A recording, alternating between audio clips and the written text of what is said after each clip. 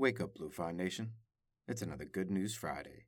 And welcome everyone to the Lo-Fi Poli-Sci Podcast. I'm your host, Michael Pickering. That's right, Lo-Fi as in low fidelity, low quality, in-your-face, messy as can be global news show.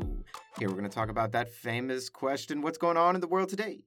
And it's everyone's favorite day of the week. That's right, it's another Good News Friday. The news fresh off that press. Source, AP Oddities section. Comic strip artist band together for silly and good cause. Oh, really now? I am intrigued. And what could this good cause be? Is it May the 4th be with you? No. Maybe Cinco de Mayo. Yeah, everybody loves Cinco de Mayo. Oh, no. Is it Friday, May 7th, No Pants Day? And you are absolutely right. Now, Lo-Fi Nation, before you go walking out of your house without your pants on, get the scoop.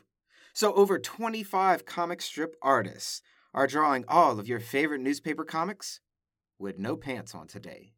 And the reason?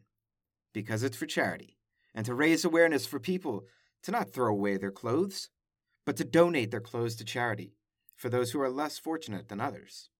Now this I can get behind. Donating clothes is an amazing thing we can all do to help everyone out.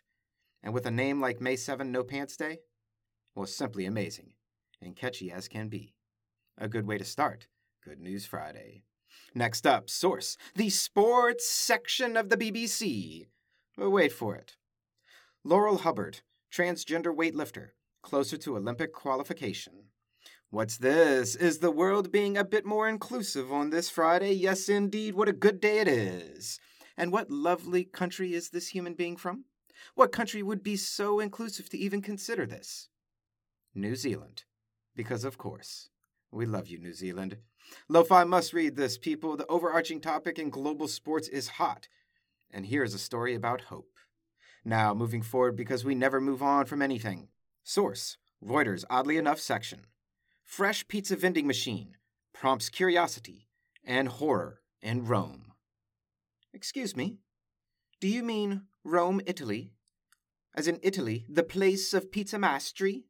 Now has pizza vending machines? Oh yes, Mr. Go Pizza is up and running. 3 minutes, 4 types of pizzas to choose from, and 4 to 6 euros it cost. And bam, you got a pizza on the go. I love it. Simply amazing. And for all you naysayers out there, a piece of history for you about me. I made pizza professionally for over 10 years, and I support this pizza on the go.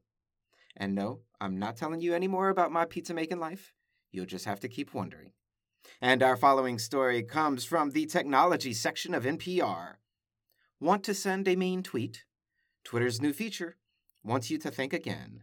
Oh my goodness, the internet is saved on this Good News Friday. Thank you so much, Twitter, for making all those trolls be nice. And Lo-Fi Nation, you let me know how that goes after the weekend. I'll be curious your experience. Hashtag nice Twitter? And a last piece of news to send you on your way to the weekend. The oddities section of the Associated Press. Detroit pizza man paints street, tries to save people dough. Okay, this is just cool and nice. Maybe we should call today Nice News Friday. But the road in front of this person's pizza shop has a very badly/unmarked handicap parking section right in the front.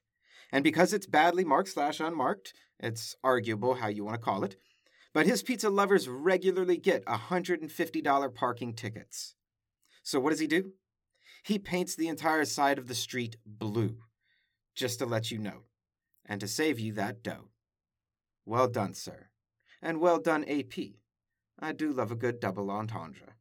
And that's it. I'm out for the weekend, but you know how to get at me. Letters of the Lo-Fi Poli-Sci comes out tomorrow. Get at me to be added to the emailing list. Always remember that Lo-Fi Poli-Sci is more than just me. It's the we that we be. Peace and well-being to all my human beings out there. Much love and always the best. Pickering signing off, but never out.